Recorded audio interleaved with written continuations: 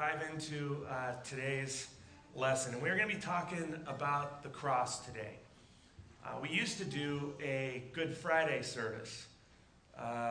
But if you saw the announcements that we just had, you try to add a Good Friday service to the Easter egg hunt and then 4 weekend services. It was more than we could handle. And so we had to kind of choose where to put our energy. And so now what I do is I talk about the cross the Sunday before Easter. And the cross is one of those things,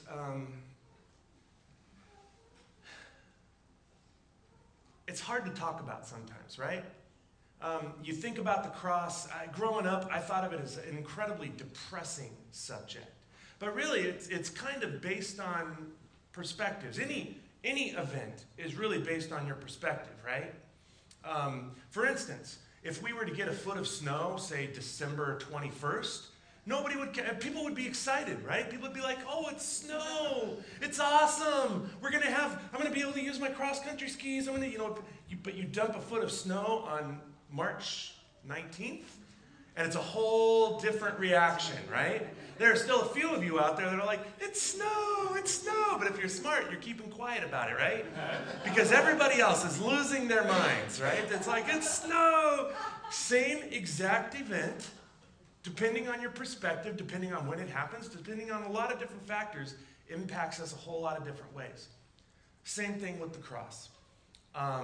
The Apostle Paul, every time that he would mention the cross in one of his letters, it's not like he would all of a sudden get real depressing and sad. And it's like he would have to stop and spend a couple of lines just talking, sometimes paragraphs, sometimes entire chapters, talking about this amazing thing that Jesus did for you and for me. In 1 Corinthians chapter 1, verse 18, he says, the message of the cross is foolish to those who are headed for destruction, but for we who are being saved, we know it is the very power of God. Just about every book that Paul writes, he mentions the cross and stops and goes on and on and on about it. It's like the concept or the term Good Friday. I don't know if you ever stop to think about this, but it's like, it's the day Jesus died, we call it Good Friday. Why does that make sense? It's BC cartoon. I don't know if you ever read BC, but this one particular one I really liked. The guy says, I hate the term Good Friday. And his friend says, why? Go ahead and click forward. He says, because my Lord was hanged on a tree that day. Now, his buddy says, well, if you were going to be hanged on that day and he volunteered to take your place, how would you feel? He says, good. Have a nice day, right? It's all about perspective. It's all about how you're looking at this thing. And so I want to spend today kind of looking at a couple of different questions when it comes to the cross. Number one, why did Jesus have to die? Number two, why did his death mean that I could have life? Then we're going to talk a little bit about what actually happened to him on the cross, and then finish that all up, kind of coming out of that whole thing, hopefully with joy and gratitude as we head towards the resurrection. All of that in about 22 minutes, we'll see. So, the first point when it comes to this concept of why did Jesus have to die is that there's this problem, okay? And the problem is sin. Now, sin is not a word that we like to talk about very much anymore. We don't like to accept responsibility for anything that we've done. But this concept of sin is an important one to understand if we're going to understand the cross. In Romans chapter 3, verse 23, the Apostle Paul says, all have sinned, all fall short of God's glorious standard, and all need to be made right with God. Now, I don't know about you, I get vaguely uncomfortable with how often the word all is used in that sentence or in those two sentences. It makes me a little bit uncomfortable because I know that when I see the word all, that means I'm included in that, right? And so are you. And so the question then is, okay, so then what is sin, right? If all of us have done it, then what is it? Let's watch this and then we'll talk about that. Ugly thing. Well, we should go, Mr. Ventura. I've arranged to play. I'll meet you at the bottom. There's still one more thing I must do before I go.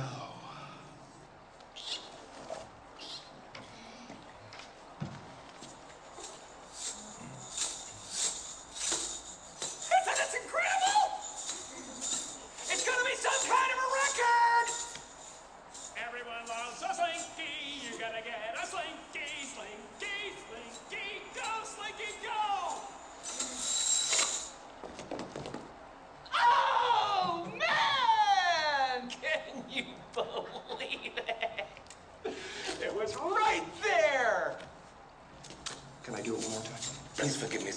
we don't hurry now, we might miss the plane.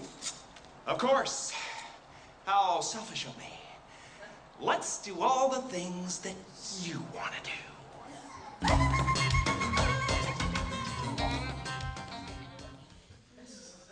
Now, what is sin? Some of you are thinking the fact that I showed you that video clip is a sin in and of itself, right? You're like, that Pastor Ed, Ace Ventura, I can't believe it, you know? But that statement that he makes there at the end, let's do all the things that you want to do, right? That is, well, that's the picture of God's glorious standard, right? Looking to heaven and saying, I want to do all the things that you want to do, with less sarcasm than maybe Ace puts in his statement. But that when we don't do what God asks us to do, when we do what God asks us not to do, that's what the Bible labels sin. Now, it's one of those things where sin is when I decide that I know better than God how to live my life. And really, it's end game. The end game of sin is me saying to God, leave me alone, right? Now, most of us, especially those of us in this room, we would never say to God, leave me completely alone, right? We still want his power in our lives. We still want his blessings. We pray for his intervention in certain areas of our lives. But then we have these areas where we're like, you know, but in this area, leave me alone. I'm going to handle this area. Everything else, I'll let you be involved in, but this area right here, I want you to leave me alone. Well, that never works. And ultimately, it leads to something much more destructive, to the final, inevitable end of actually saying to God, leave me alone, and him finally doing that. And that leads us to our second point for today. The first problem is that there's this concept of sin, the bigger problem is the penalty for sin. In Romans chapter 6, verse 23, the Apostle Paul says again, the wages of sin is death. Now, that concept of death is also an important one to understand if we're going to understand the cross. And so in order to understand the biblical concept of death, because it's not always like, you know, your heart stopped beating, you stopped breathing, and you fell over dead. It's much worse than that. This biblical concept of spiritual death is like the complete reversal of life. Not just physical, but all spiritual, psychological, emotional, all life is gone. If you go back to the very beginning, before God created everything, in Genesis chapter 1, verse 1, the Bible says that in the beginning God created the heavens and the earth. And the earth was formless and empty, and darkness covered the deep waters, and the Spirit of God was hovering over the surface of the waters. Basically, this is before he creates, right? Before he fills the emptiness with life.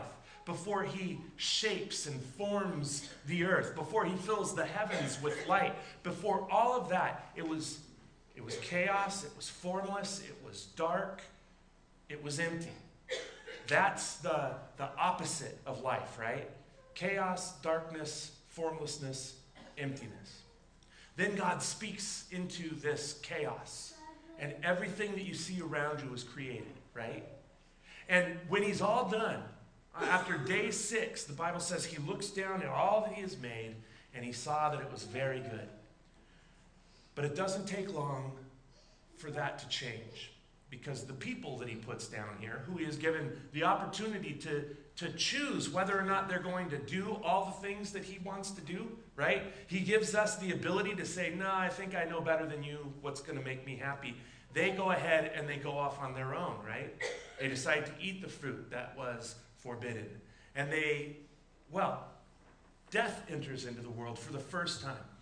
Romans chapter 5, verse 12 says that when Adam sinned, sin entered the world. And so death spread to everyone because everyone sinned. There it is again, right? Paul makes sure that we never forget this, right? Now, if all you know about the book of Romans are these couple of verses that I've pulled out and kind of shown you right here, right now, you'd think, gosh, what a depressing book. I'll tell you this much. If you had been reading from chapter 1 and had been going through and you were to chapter 5, verse 12 right now, you would already know there was a plan in motion that's going to fix all of this stuff, okay? You would have already heard about the cross. You would have already heard about... So it's like, don't get too depressed. There's a solution. We're going to get to that, all right? But first we've got to go through this part. Death, when it enters into the world, it enters into the world not like completely reversing everything like immediately, going from form to formless, going from life to death, going from light to dark. It doesn't happen immediately. It happens slowly and gradually, but inevitably. If you're a science geek, then you might remember from your physics class the second law of thermodynamics, which is, it's more than this, but basically it's entropy, right? And entropy is the tendency of things to go from order to disorder. In other words, things fall apart, right? My very first car was a 63 Chevy 2 station wagon. I named him Wilbur, and it looked like a Wilbur, man. It was like the definition of entropy. Things would fall off as I was driving down the road. It had rust holes in the floorboards. I could see the road going by underneath me as I drove down the California freeways, you know. Cars fall apart. Our clothes wear out. Our homes, these buildings, they are falling apart. The older I get, the more I understand entropy when it comes to the human body, right? Our bodies are wearing out. You may not have noticed it too much yet, but believe me, you know, and it's like, I'll never forget Judy's grandpa, Grandpa Dick. Many of you remember him. I remember he was like 96 and he was doing something. He kind of goes, I'm not 80 anymore. I was like, wow, okay. You know, it kind of made me feel bad about complaining about being 50, you know. So,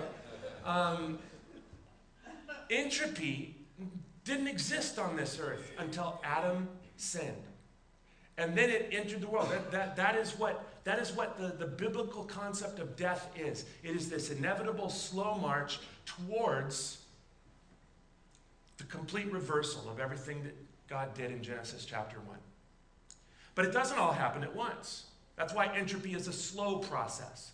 In Hebrews chapter 1, verses 2 through 3, the Bible says that through Jesus he created the universe, and the Son radiates God's own glory and expresses the very character of God, and he sustains everything. Colossians chapter 1 says that he holds everything together.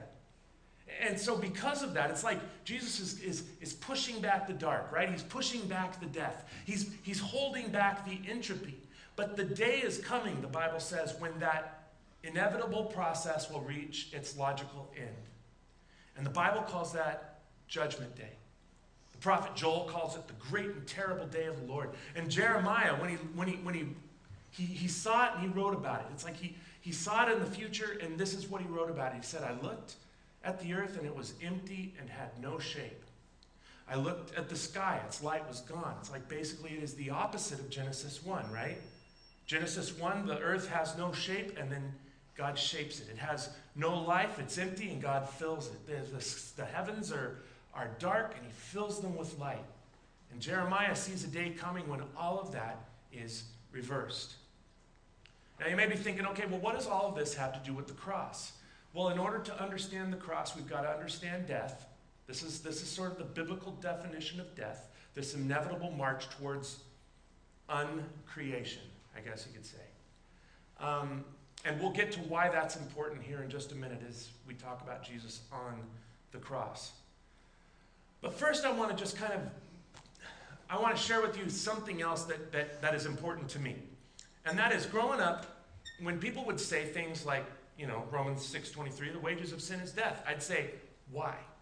Right? My Sunday school teachers either loved me or they couldn't, well, I wouldn't say they couldn't stand me because we were in church. So I will just say I was not their favorite necessarily. I was a thorn in their side maybe sometimes because that's why? Why is that way? Why is it this way? Why is that going on? Why did Jesus have to die? Why did Jesus' death mean that I get to live? You know, all of these questions, which now I can feel their pain because it's like it's really hard to answer those questions.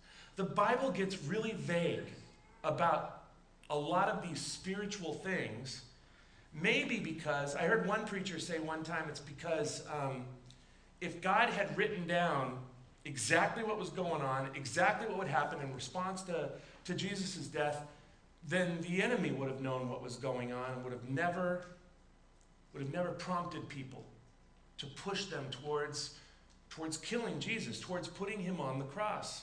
You know, the devil thinks he's winning when Jesus is hanging on the cross. When he dies, he thinks he's won. Turns out he was completely wrong. Why? Why is that? The Bible isn't real clear about that. A lot of times you've got to look at as much at what the Bible doesn't say as much as what it does. And nobody did that better, I think, than C.S. Lewis. C.S. Lewis wrote the Chronicles of Narnia. And one of them, The Lion, the Witch, and the Wardrobe, the second one, probably the most popular one, is an allegory of why all of this worked, how things were, why Aslan, who represents Jesus, why he had to die, why his death resulted in the downfall of the White Witch, which represents Satan, the enemy. And, you know, it's like, I spent a lot of time reading through that, thinking about it. There's another book, if you're interested in this, it's by Calvin Miller. It's called The Singer. It's another allegory about why all of this happened, what was going on, what was happening behind the scenes. And basically the idea is that when God created the universe, that he wove these universal laws or principles into the very fabric of everything we see around us, right? It is just a part of reality. You know, and you can see these physical laws, right? Like gravity.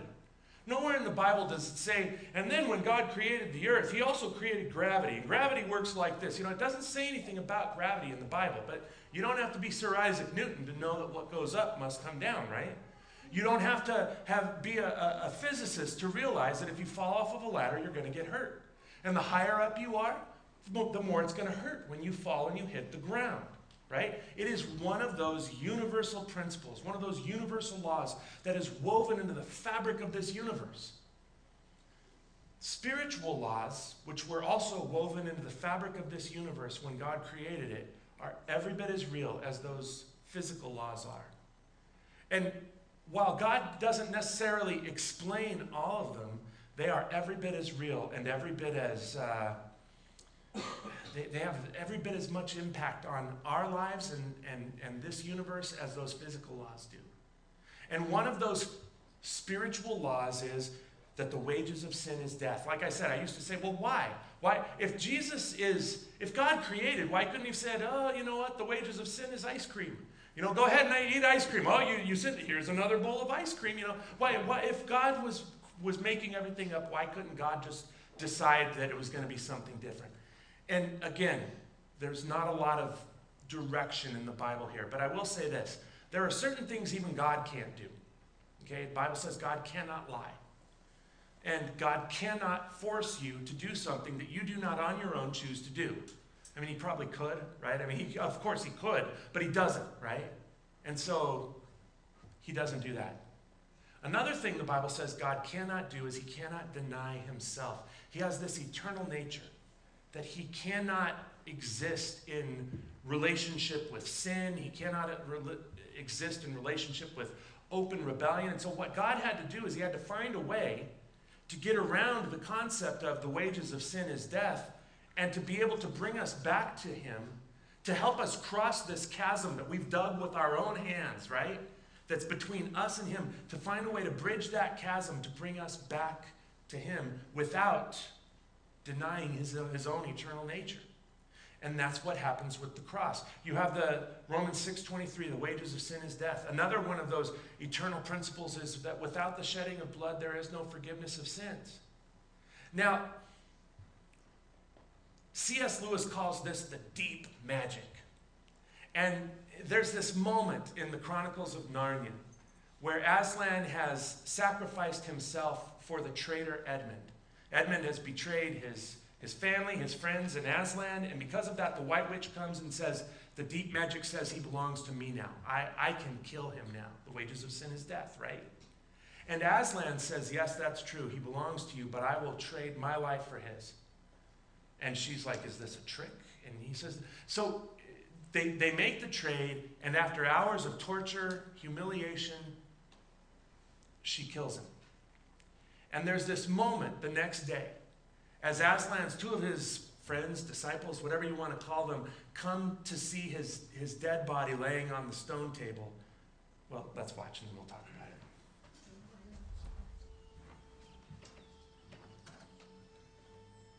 it. And when he says, plug your ears at the end of the clip. Trust him, okay? Plug your ears.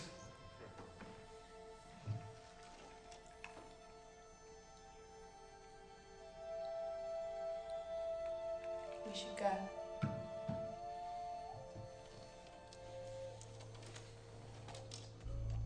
So cold.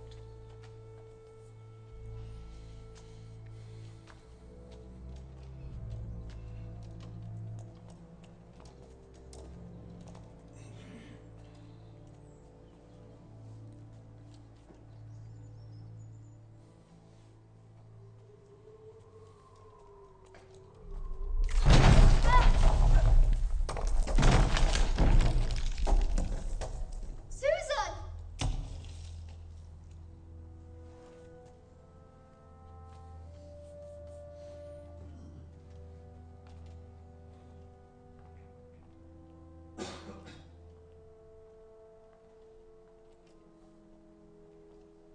Aslan! What have they done?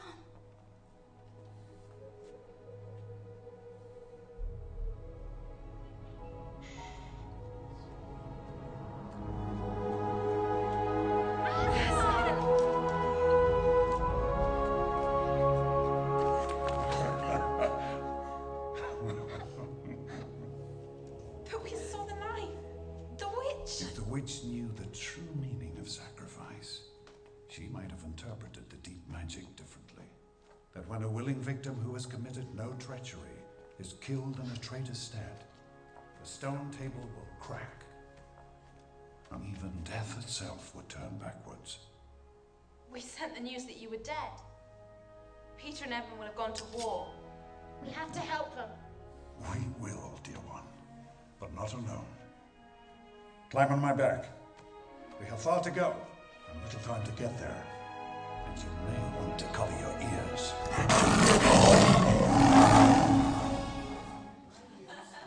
Now, the sound guy actually did a really good job that time. I didn't warn him last night, and I watched the people out there when he goes, "Roar," it's like with the levels the same, people are like, you know. So anyway, you're welcome, yes. So there's this problem, which is sin. There's a bigger problem, which is the penalty for sin, which is death. But then there's this third point to this whole lesson, I guess, the last one, and that is the solution, which is Jesus and the cross. Romans 6:23 that I read you earlier, it starts out really kind of depressing. It says, for the wages of sin is death, right? But it goes on. That's not the end of even that one sentence. Romans chapter 6, verse 23, he says, the wages of sin is death, but the free gift of God is eternal life through Christ Jesus our Lord. And so there's always something that Paul is saying, yes, this seems very depressing, but let me finish up the part that seems kind of dark with something that will give you great joy. Paul never talks about the cross without remembering the resurrection, without saying, yeah, that was a terrible event, but it did so much for us. There are these scriptures sprinkled throughout the New Testament that talk about the cross. Colossians chapter 2, verses 14 through 15 says, he canceled the debt which listed all the rules that we failed to follow. He took away that record with its rules and nailed it to the cross. God stripped the spiritual rulers and powers of their authority, and with the cross he won the victory and showed the world that they were powerless. But in order for him to accomplish this, he had to, remember I said that God had to figure out a way to circumvent the fact that we sin, and he had to find a way to bring us back to himself that didn't sort of violate the law? Well, in the clip we just watched, he hints at that if Jesus dies for us, if Jesus goes through what we were supposed to go through, well then somehow that allows him to redeem us, to bring us along, so that we never have to go through that death, that spiritual death, that uncreation, that sin and death inevitably takes us towards. And that's what happens to him on the cross. I used to think when Jesus, on the night before he was killed, when he prays in the Garden of Gethsemane, and he is sweating drops like blood, And he is praying. He prays 3 times and asks God if there's any other way. Let's see if we can find any other way. And there isn't any other way. He knows it, God knows it, but he can't help himself but pray for it. And I used to think that he was worried about the physical torture, right? About the beatings, about the whip and the nails and the crown of thorns and the spear, that's what he was stressing out about. But if you read the story, he never opens his mouth about any of those things. He goes through those things without a word. But then, when God turns away, when he experiences that moment of uncreation, he's undone. Mark chapter 15, verse 33 says, "When the 6th hour had come, there was darkness over the whole land until the 9th hour. And at the 9th hour, Jesus cried out with a loud voice, 'Eloi, Eloi, lama sabachthani,' which means, 'My God, why have you forsaken me?'"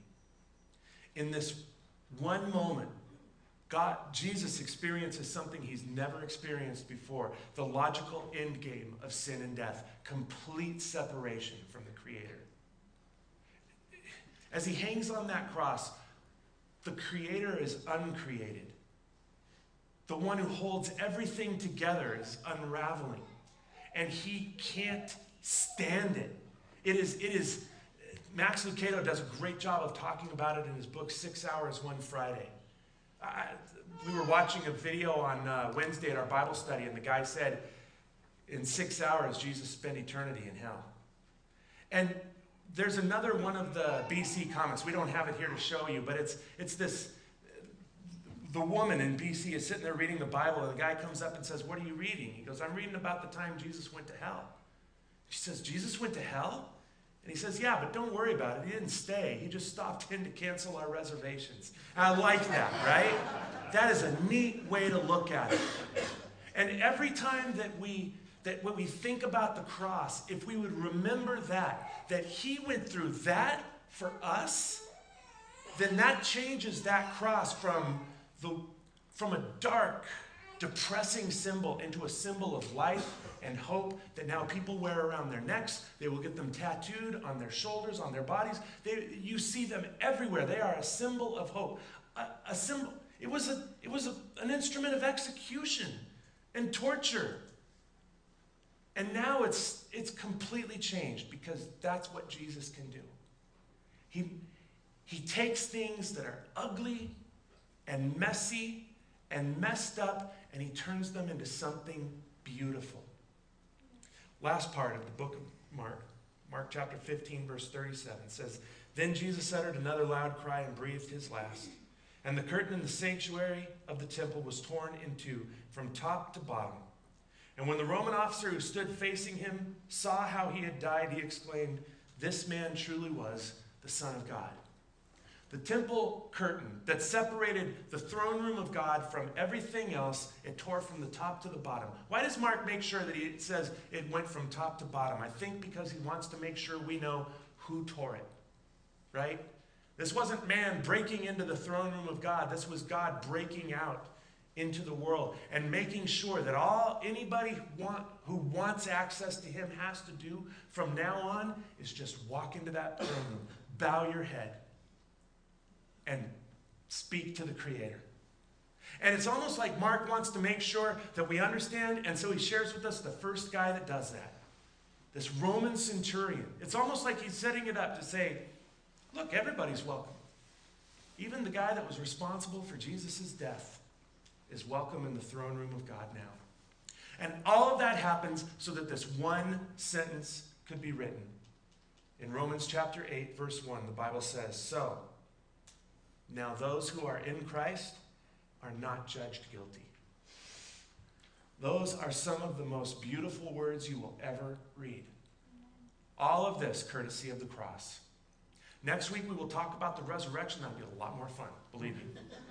But for this week, spend some time thinking about what Jesus did for you and what that cross meant and means in your life. Let's pray.